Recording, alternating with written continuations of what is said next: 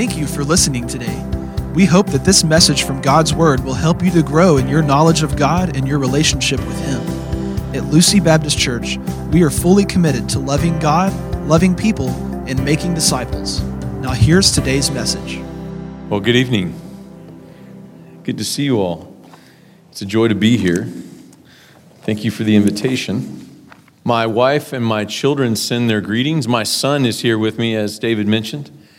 Samuel, who's 17 and working with me on this trip, so it's fun for us to have an excuse to travel together. But my wife and my three daughters are at home, and they send their greetings.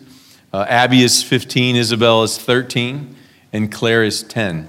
So we're in a real fun season as a family and enjoying ourselves, running a lot, but that's all right. We're having a good time together. So, but I'm grateful to be here and grateful for David and his ministry here and some good conversations that we have had through the last couple of years, and I'm grateful for him.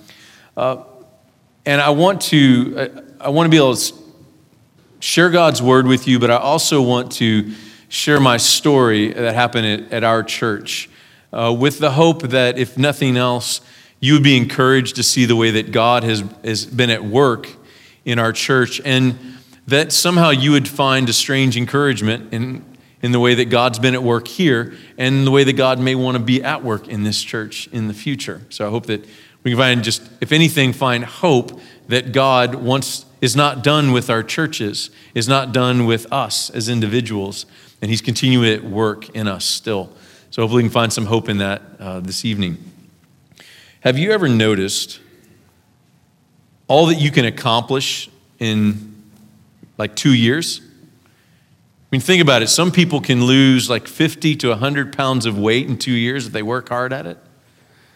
Some people can go and get a master's degree in 2 years. Some people can like move 3 or 4 times in 2 years, which I've done and I do not recommend, but it's possible that you can actually do that. There's a lot of things you can do in 2 years. But here's the problem. When it comes to the work of the church, there's oftentimes not a lot that can be done in 2 years. So just to give you a little context with the ministries that I'm a part of, with Practical Shepherding and then the ministry at Revitalization at the Mathena Center, is I get to work with a lot of pastors in a lot of different churches. And I get to work with a lot of seminary students and others who are trying to find churches to go pastor, and churches who are trying to find pastors. And I've noticed a pattern that pastors will go to a church, and the average stay is still, the latest stat is the average stay is 2 to 3 years for a pastor to stay at one church, 2 to 3 years. And so even though there's a lot that we can accomplish in 2 years in our life in a lot of different ways, there's not much that can get done in the church in the first couple years of a pastor's ministry. So I say often that 2 years is just enough time for that pastor to realize what a mess of a church he just took. And 2 years is just enough time for that church to realize what a mess of a pastor they just got. And at about 2 years is where you really can dig in and start to do some real ministry. And this church and the pastor have to figure out, oh, we're stuck with each other and we got to figure out how to love one another and wrestle through all of those things. The problem is, pastors don't realize that's part of getting established in a church, and they go, oh, this is wrong, something's not right, and they leave in 2 to 3 years at a church. So here's the problem with not being able to accomplish a lot in 2 to 3 years. Pastor after pastor after pastor going to a church hoping to see real progress in 2 years. And when that real progress does not come, they get discouraged and leave. Then they go to another church, and in 2 years, 2 to 3 years, they get discouraged there because they haven't seen what they want to see, and they leave. And hence we have the pattern that we see in Southern Baptist life so often, and that is that average stay of 2 to 3 years for every pastor. The phone call or the email that I get, sadly, all the time now is this. Pastor will contact me and says, I'm getting beat up. Nobody likes my preaching. My wife is done and discouraged with this church. And the enemies have come out of the shadows in the church. And some of them were on the pastoral committee, that hired me 2 years ago. And they say, I'm ready to quit. And I'm ready to resign. Tell me why I shouldn't. Well, sometimes you can try to salvage those situations, but at that moment, many times there's not much you can do. But you would be amazed at how often I get contacted with that email or that particular phone call. And I've concluded, in many cases, the average stay of a pastor for 2 to 3 years is arguably the main reason why so many churches are harmed and begin to decline, and they just continue to decline, and they move to a place that is not healthy, and the church doesn't feel like there's anybody leading them, and churches just go downhill. And we have close to 1,000 Southern Baptist churches closing every single year. That's the reason I was asked to come help with church revitalization, because there is that kind of epidemic in the Southern Baptist life. Close to 1,000 churches closing every year. Churches that have sat on corners for even 50, 100, 150 years, that were gospel lights at one time in those communities, are closing. This is an epidemic, unlike we've ever seen in Southern Baptist life in this particular moment in history. And I think we'll look back in history and see that this was a significant moment in our denomination and in the life of our churches. My aim is, I want to present to you tonight a different paradigm than what we're seeing. The paradigm that challenges that notion that somehow a pastor's supposed to just go for 2 or 3 years and he either gets discouraged and leaves, or he uses it as a stair step to go to the next bigger church. And it still just perpetuates this statistic of 2 to 3 years for the average stay of a pastor.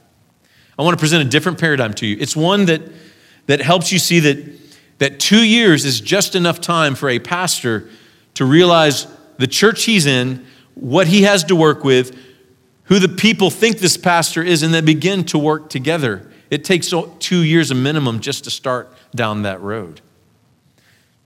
It's a paradigm that convinces a pastor to go to a church and stay a minimum of 5 years, or he will not go to that church. It's a paradigm that affirms when the adversaries or the enemies or the people who come against the pastor, for whatever reason that is, when those people show who they are, that the pastor doesn't just tuck and run and leave, but he actually stays and tries to figure out what's going on. And why are these people unhappy with me?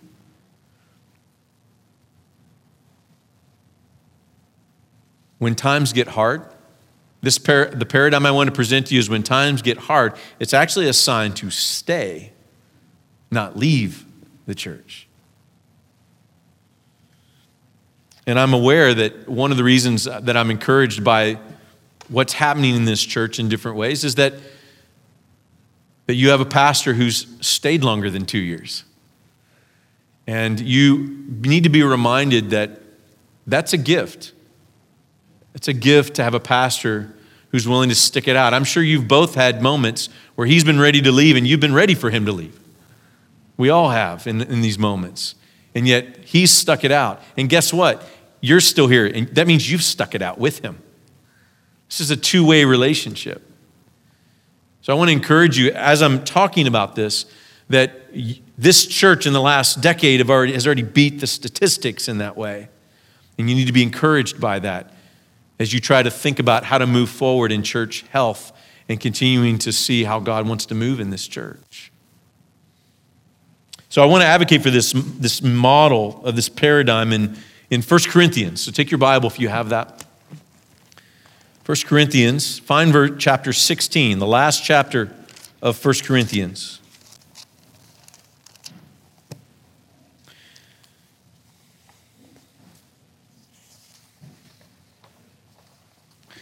And I want to remind you, so I'm going to use this as to kind of establish the paradigm.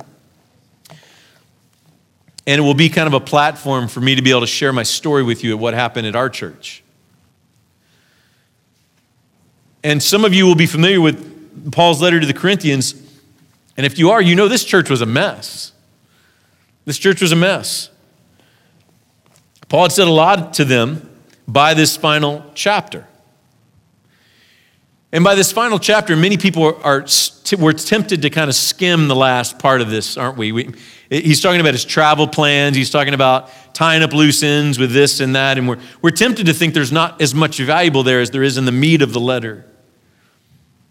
I have to be honest with you, until I preached through 1 Corinthians, which I did 2 years ago, until I preached through it, I didn't see what I'm about to show you in just plain reading of it.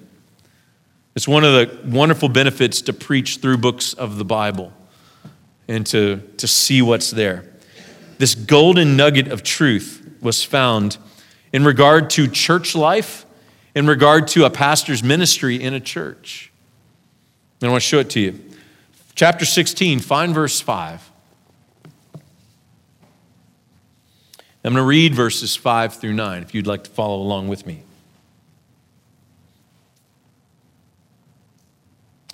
Paul writes, "But I will come to you after I go through Macedonia, for I am going through Macedonia. And perhaps I will stay with you and even spend the winter, so that you may send me on my way wherever I may go. For I do not wish to see you now just in passing, for I hope to remain with you for some time if the Lord permits. But I will remain in Ephesus until Pentecost, for a wide door for effective service has opened to me, and there are many adversaries." Let me stop there. So what's Paul doing here? He's explaining to the Corinthians of his travel plans and why he hasn't yet come to them. And you know what? If you're familiar with 1 Corinthians, this was important for Paul to say because he has said some really hard things all throughout this letter. If I was in the Corinthian church and I heard this letter read to me, I would start to think, Paul doesn't like me and he certainly doesn't want to come see us. But that's not what he's doing. In fact, he's saying the opposite here. He's letting them know, I desire to come, verse 7, he says, desire to come and hope to stay longer with you. So I want to come see you. But he says there's two reasons why he has to stay where he is. Here's the two reasons. Number one is his work's not done. Paul stays where he is in Ephesus because his work is not done yet. Look down in verses 8 and 9. He says, "But I will remain in Ephesus until Pentecost, for a wide door for effective service has opened to me." So Paul had plans, but God revealed to him through this divine door of significant ministry that was still in Ephesus, he had to change his plans until it was time for him to leave.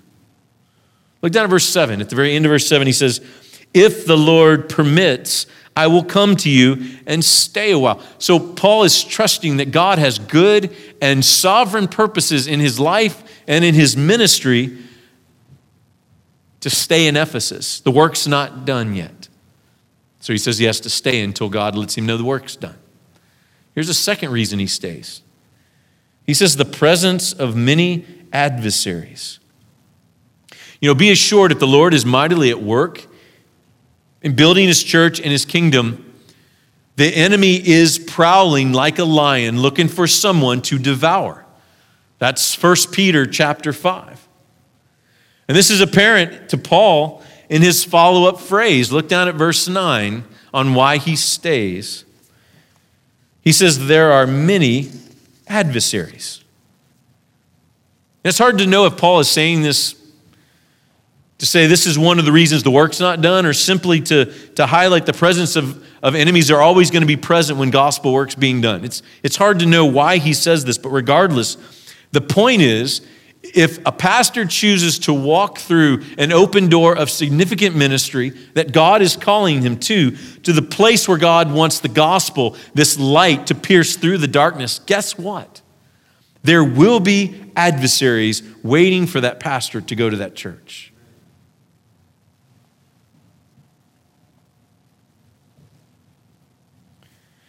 And the pastors who contact me 18 to 24 months into their ministry, ready to resign, is oftentimes because they finally met the perceived adversary in their church.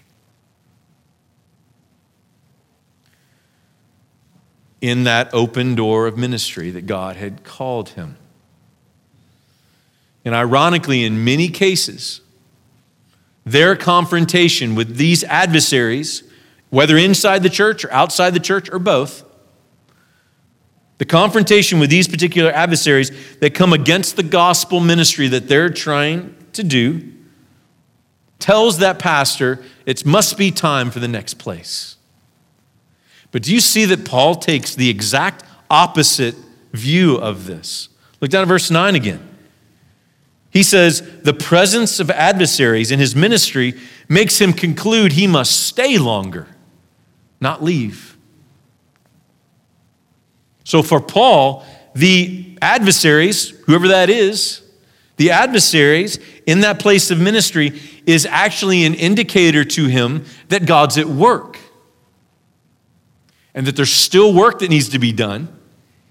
He's got sheep to take care of who would be threatened by the adversaries, and he stays.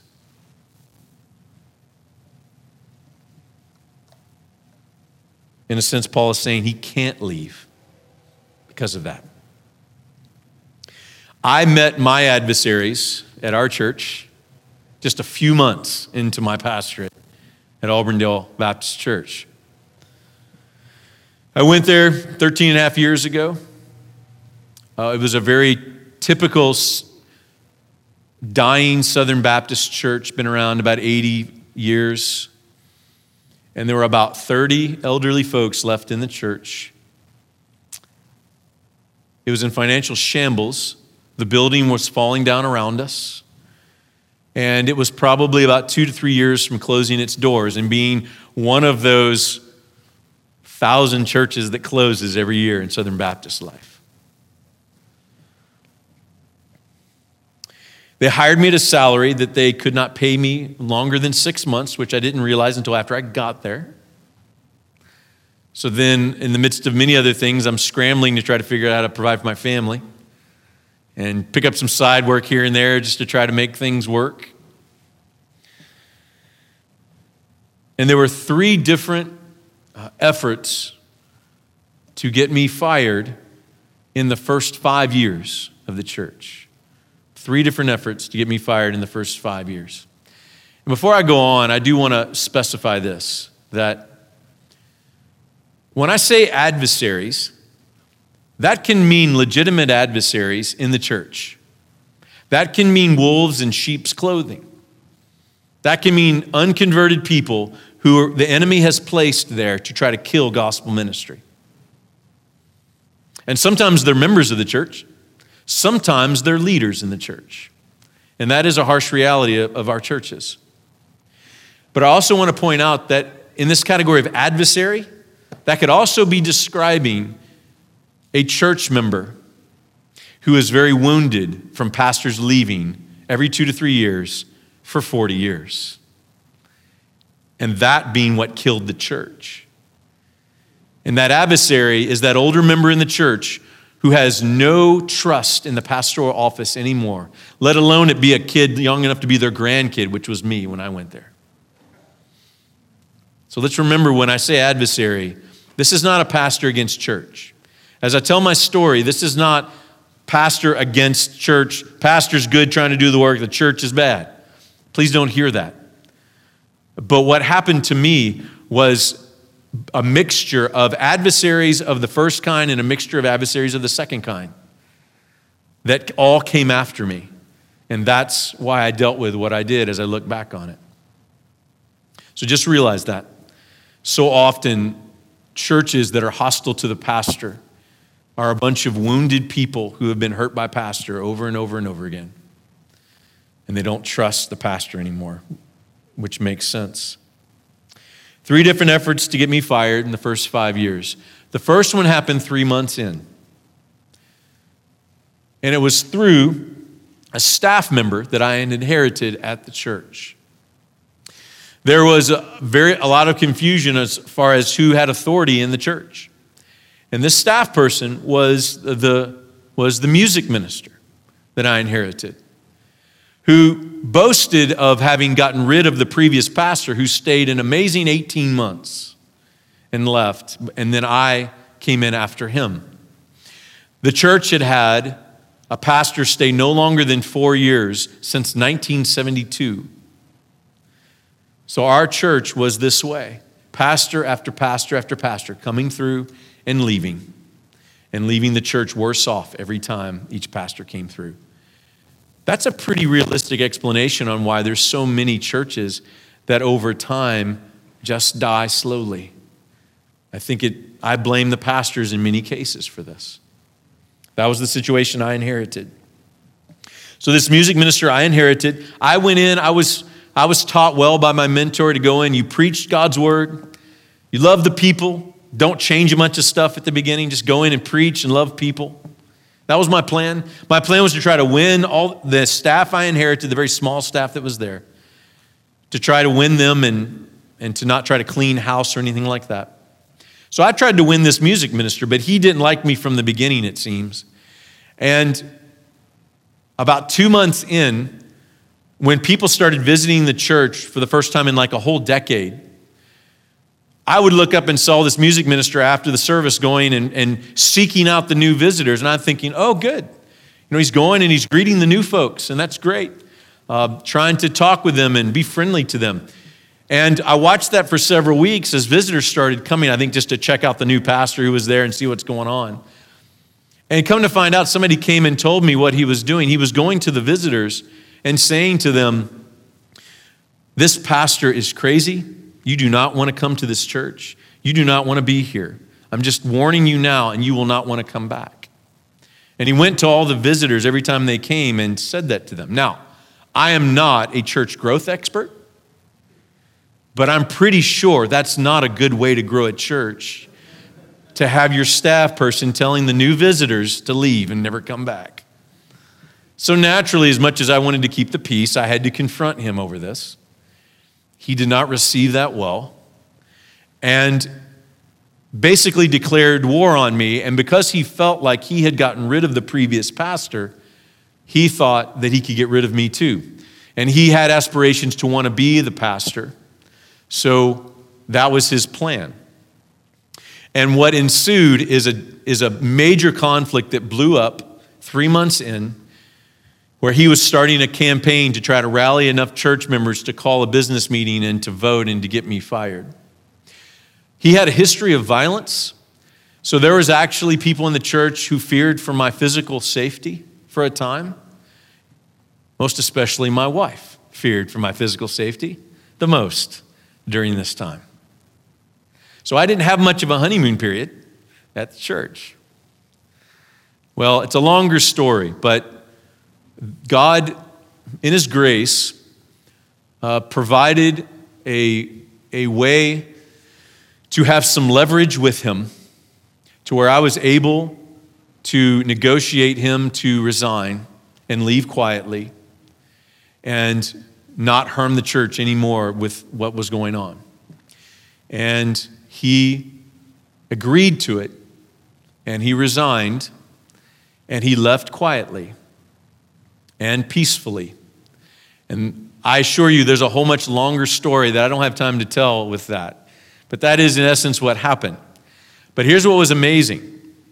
There's a guy who had come from the seminary, a single man, who had come to and just showed up at the church just to check it out, had heard about it, about a month prior to this. And this other music minister peacefully resigned. He was graduating from seminary. It was a time to leave. He wanted to pursue other avenues, and he resigned and left. This other man had come in who was very musically gifted, was very theologically sound, and he just wanted to serve the church in whatever way he could. And he came in, and when this man resigned, this other person just took his role on, and we brought him on, and he was already there. And he served our church for 4 wonderful years after that and was such a huge blessing to our church. And he has the same first and last name of the first guy that was there at the church. I can't make that up. It also makes it really interesting when I get calls on recommendations for ministry from both of them. A committee will call me and say the person's name, and I'll have to say, well, I've had a couple of them here. Can you kind of give me an idea who you're talking about? It's interesting for a lot of years. So I got pretty intrigued by what God maybe had in store for us with those kinds of circumstances 3 months in. The church started to numerically grow, which kind of kept me out of trouble a little bit in the first year or so. Even though I was functioning in some ways, I was preaching differently than they had understood what preaching was in the past for the church. But about 2.5 years in, I ran into another conflict that almost got me fired again. I took very seriously the responsibility I felt I had as a pastor to spiritually care for the souls of every member in our church. Well, we had at that time, about 50 people who were coming on Sunday morning at that time, and about 800 members on the roll. And I didn't know what to do with that as somebody who took really seriously caring for members and the souls of members. So I went to the deacons, which was the governing authority body in our church at the time, and just kind of asked the question, say, hey, where do you all know where all these people are? And is there a way we can find them somehow? And it was such a touchy issue with a previous pastor years ago that when I said this, I was verbally threatened by one of the deacons, and he shook his finger in my face. And he said to me, Pastor, your honeymoon's over. And the next month I was on vacation in Minnesota where my wife and I were visiting some of her family. And the deacons called a meeting, and they had called a meeting with my associate pastor who was there with me at the time, who had come with me to serve with me. And they had called a meeting to basically come up with a plan to get rid of me while I was gone. And if the associate pastor helped them do this, then they said they promised to make him the pastor when I was gone. And I'm in a field in Minnesota, on a cow farm up there, talking on a cell phone, because out in the middle of the field is the only place I could get a signal. And my associate is telling me what happened. And my associate said no to them, which made me grow tremendously in my trust of him after that. And I came home from vacation, and I have to acknowledge, I didn't go on vacation a whole lot after that. And what's really funny is 13 and a half years later, I'm still trying to burn through all the vacation I built up those years that I just didn't leave because I was afraid to after all that happened.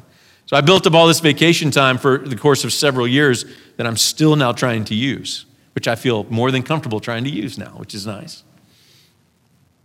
The worst firing effort came at year 5 that almost split the church and just destroyed it. And it was over some leadership issues. It was over who's supposed to lead the church. What are the pastors supposed to do? What are the deacons supposed to do? What are all the different leaders in the church supposed to do? Now, it was over that issue, but there was a different issue going on. That's what everything was blamed on. But what was going on is newer people had slowly come into the church. The folks that had been at the church a long time, and a few certain people who were legitimate adversaries against me and what seemed to be any kind of gospel ministry, had held a stranglehold on the church for a long time. Just a few folks. And in year 5, it all blew up because there had been enough younger folks come into the church, and a few older folks too, but it was predominantly younger, which the church didn't have anything of, so it was very noticeable. And they were the majority. And as you all know, in a congregational church, who the majority is in the church has that authority in the church.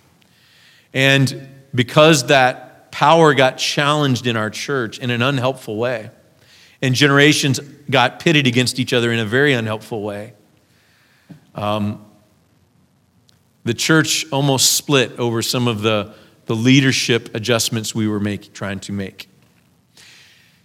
The ringleader for this was one of my deacons. And the worst moment was probably when a beloved church member died in the church, and then we met they were at the funeral home for her visitation, and they called a meeting. This group in the church called a meeting in the back kitchen of the funeral home, where the family's supposed to be able to go and take breaks and eat. They called a meeting with the plan to vote down what I was wanting to try to do in the next business meeting. And after they voted it down, they were going to recruit a bunch of people who were on the membership rolls who did not attend the church anymore. And they were going to come in and vote down my presentation to my motion for the leadership change that had been at work for about 2 or 3 years.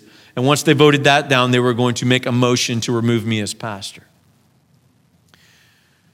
The night before the vote, I sat down with this one deacon who he and I had been at odds the whole time I was there, and we had a very difficult relationship. I sat down with him, and I said to him, I have the votes for this, and you know I do. And I believe this is what the Bible teaches, and that we need to do this. But we're about to split the church and destroy it by what we're doing, and by what you're doing and what I'm doing. And we need to stop. So I said, I will agree to take this off the table. I will not present this as a vote if you will back off all the people you're rallying to come in and do what you're talking about doing tomorrow. And he agreed. And not only did he agree, he almost seemed a bit thankful and appreciative about that. And so the business meeting came and went, and there was no vote. And I'll let you know, this is at year 5. And I felt like a complete failure as a pastor. That I had spent a lot of years trying to take a direction that I felt the Bible taught. It was different than what our church was used to. But I was trying to move slowly, trying to teach and be patient.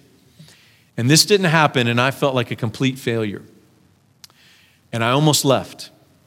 Almost left at 5 years. And I didn't leave. And so I get asked a lot why I didn't leave. But you can imagine by this time I was done. My wife was done. We were just so discouraged and hurt. And that conflict in year 5, there were some close friends that had even come to the church, that had come supportive at one time of what I was trying to do at the church, who ended up turning on my wife and I, and they left the church through this. 25% of the congregation left in year 5. When all the smoke cleared, 25% of the congregation had left. And I was about to leave, but there's 2 reasons I stayed. Number 1, I have to tell you, I had this small, morbid curiosity of what in the world could happen next.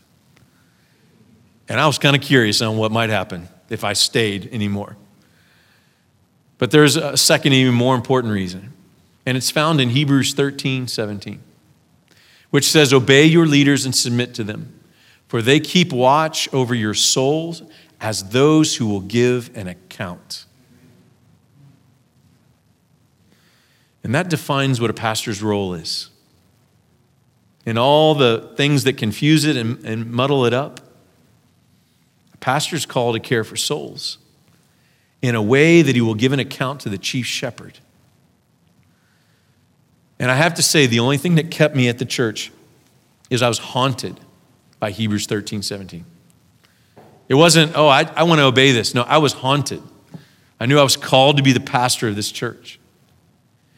And God taught me a lesson, maybe one of the most important lessons I've ever learned. Hebrews 13:17 also applies to the souls under my care who don't like me very much. Not just the ones that like me. Not just the ones that receive my care, but the ones who don't. Because oftentimes the ones that don't has nothing to do with me. It has to do with the broken trust of pastor after pastor after pastor that harmed them probably before I was born, let alone before I went to that church. So I stayed. And you know what? Something surprising happened. Some of them stayed too. Even the ringleader of year 5 that I had that momentous meeting with, he stayed. And something strange happened in year 6. The ship just turned. with whoever was left after when the smoke cleared. We moved forward with whatever we had. By this time, by the way, the bank account had hit zero. There was no money in the bank. And I went week to week wondering if I was even going to get paid anything. But the ship turned in year 6, and things totally changed. God sent that next year some of the most significant people that's ever been in our church that next year. There was a unity that started forming between the older generation and the younger generation that only God could do. You know what happened too is after that, I pulled that vote off the table, and I was so discouraged by that, felt like a failure. I spent the next 9 months, and I went to every person's home that was in objection to it and sat down with them and said, hey, please tell me what's going on. What's your objection over this? It seems clear in the Bible, but I know it's different. What are you struggling with this? And I walked through that with every single one of them for 9 months. In 9 months, the same motion was put on the floor at a business meeting. And it passed unanimously. Not one no vote. The vote that was going to split the church 9 months before was actually voted on unanimously in favor. And so God just seemed to just shift everything from that moment on. And we started to see life just coming back into the church. So 5 years not only marks those 3 firings I had to try to survive, but it also marks where the ship just turned. So what I want to share with you, in just my remaining time, is I want to share with you 5 lessons I learned. 5 lessons I learned after 5 years. So again, my original paradigm, remember, is this, that when it gets hard at 2 or 3 years, a pastor needs to stay, not leave. And I think you have to stay a minimum of 5 years before you can even begin to turn a church around. Because I've found that's not just true in my story, it's true in so many other churches. So 5 lessons. The first one is this: the epiphany of patience. I learned the epiphany of patience. I have to tell you, in the early years, I thought I was the one that was being patient. You know, I was the young pastor, everybody's coming against me, and I'm still just, I'm hanging in there. And I'm being patient, and I'm not trying to change a bunch of stuff that they don't want changed, and people just aren't appreciating, what I'm doing. They don't understand what I'm trying to do. If you would have asked me in the first 5 years, that was my answer. I was the one being patient with these really difficult people. You know what happened after year 5? Year 6 and 7 and 8, I started realizing these people are actually being patient with me. It was actually the other way around, I found. A lesson I would not have learned had I left at year 5. That would have been a tragic lesson to not learn. Because here's what I learned. I learned these longtime faithful saints who had been wounded by previous pastors, they were being patient with some kid who came in to want to be the pastor and had a lot of ideas and wanted to see things happen, who's young enough to be their grandkid. And somehow I'm going to be different than everybody else. And yet these people hung in there. They hung in there as I was trying to figure out how in the world to preach. They were hanging in there with all my mistakes and failures and rookie mistakes that I made. Yeah, when I look back on that time, there was actually a lot of people being patient with me. I would say even more patient than I was being with them. And so I learned the epiphany of patience. Quick story on that. There's an 85, she's 88 now, this dear widow in the church. She was the only one who had come to me in the first 2 years and tell me, not only did she dislike my preaching, but she told me exactly why she didn't like my preaching. She was the only one who would come tell me that. Everybody else, you would hear the grumbling, but no one would actually come to you and say it. This woman was bold enough to come and tell me exactly what she did not like about my preaching. And I just want you to know, I just dismissed what she said. She just didn't understand what I was trying to do. And she had in her mind from previous pastors, what preaching's supposed to be, and we just didn't agree on it. And so I dismissed her. The next 8 years, I wrestled through just trying to grow in my preaching and trying to wrestle through these different things, seeking counsel and help and all kinds of things. Well, I hit places where I was very displeased with where I was in preaching and started just pushing myself in other areas and other ways to try to engage more and other things. 8 years later, like at the 10-year mark, I had this moment where I realized, and by the way, this is a point where I was really feeling just encouraged in where I was in my preaching. It took a decade to get there for me. And all of a sudden I woke up and realized that I had changed exactly what that woman told me I should have changed 8 years before. And just so you know, she loves when I tell that story, just so you know. And man, she's a dear woman to me. We have a deeply close relationship. She was patient with me. She told me what I needed to grow in. I dismissed her. And she sat there for another 8 years and watched me stumble and bumble over myself until I did exactly what she told me to do. That is a sweet and patient woman. And there's many stories like that. I learned the epiphany of patience, and I would not have learned it had I left at year 5. Lesson number 2, the sweetness of tough love. The sweetness of tough love. You know, if you asked any pastor, they would ignorantly say, yeah, I want everybody to instantly receive my ministry, wholeheartedly and love everything that I do. I mean, if a pastor really spoke out of his heart, that's what he would say he wants. One, that's not realistic. And two, I don't think it's helpful for pastors. We don't want everybody to instantly receive our ministry. We're not going to grow if that happens. We're not going to learn how to reach people and be pushed to know how to do that. So I have learned that to have church members hostile to you, not receive you, fight against your care that you make effort to, and it forces you as a pastor to pursue them in love. It is so much sweeter relationship when you win them. When you come to realize that they actually weren't against you, they just didn't trust you. Because trust has to be earned. And trust is not earned by giving a title and a salary. Trust is earned in the relational aspect of two people. I want you to know I have some incredibly supportive people in my church now, which I'm grateful for. People who have come and been 100% behind me from the day they've come. You know what the sweetest relationships are to me? It's not those people.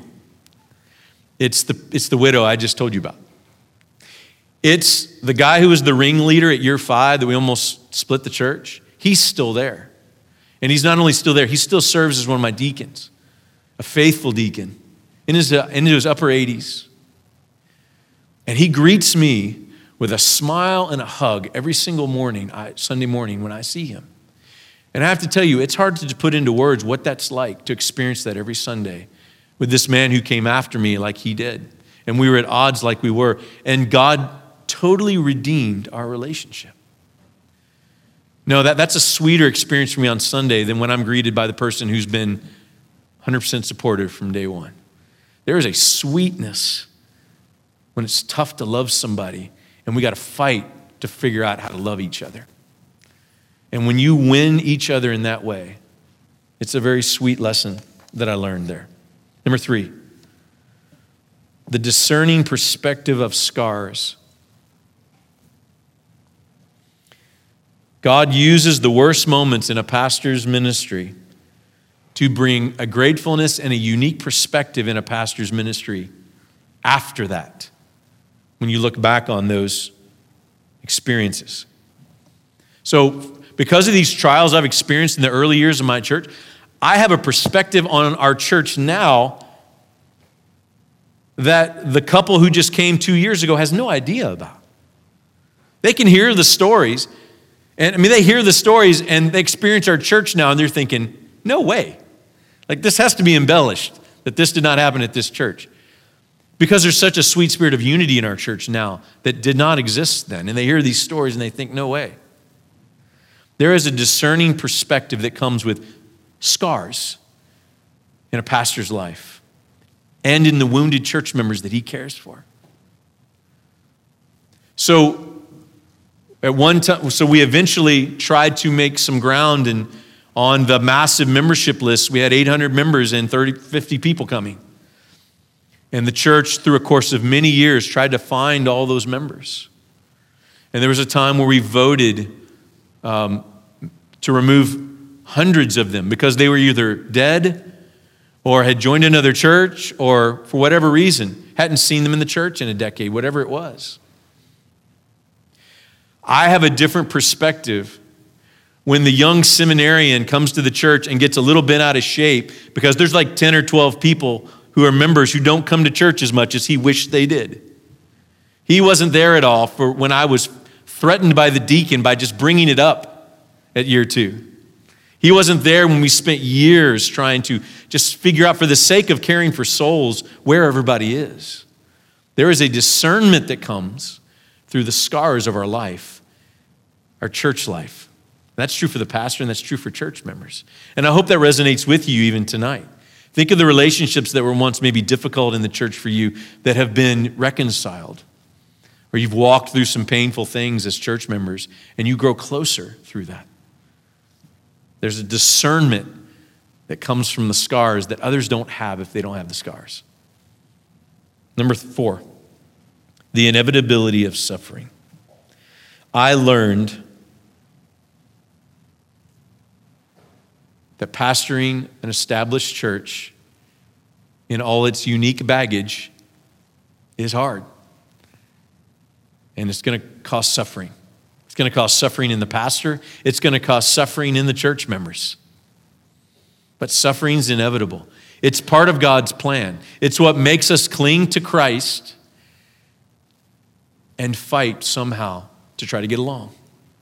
And fight somehow to see the gospel light come out in this church into the community. There is the inevitability of suffering.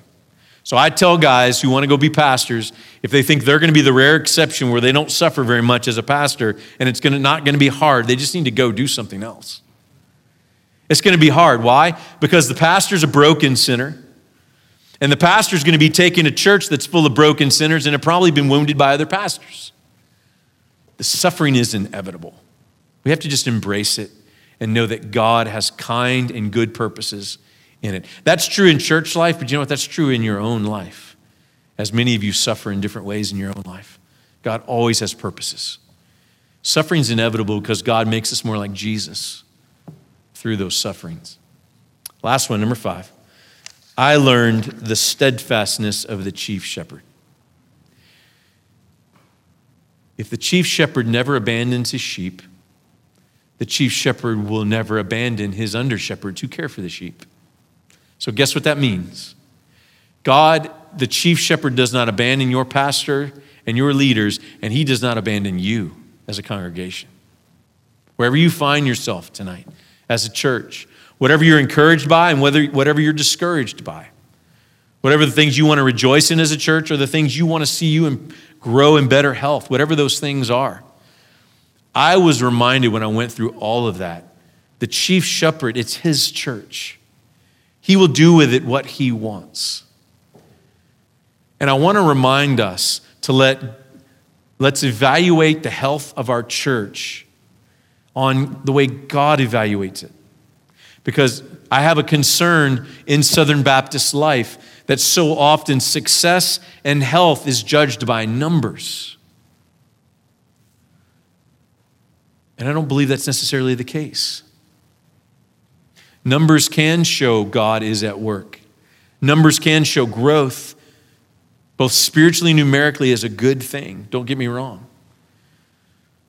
But please also look for the ways that God is blessing your church in a way maybe it won't look as much like everybody says it's supposed to look like. So just so you know, we have about 90 members at our church. but they're a mix of old and young, black, white, brown. The average age is 35 years old in our church. One of the most significant ministries that we are launching into as a small church is reaching out to refugees that are all over South Louisville where we are. We have an annual budget of $135,000 a year. So if numbers and money is the determination of success in a church, then we're a big fat failure as a church. But I assure you, if you came and experienced our church, you would see a lot of life.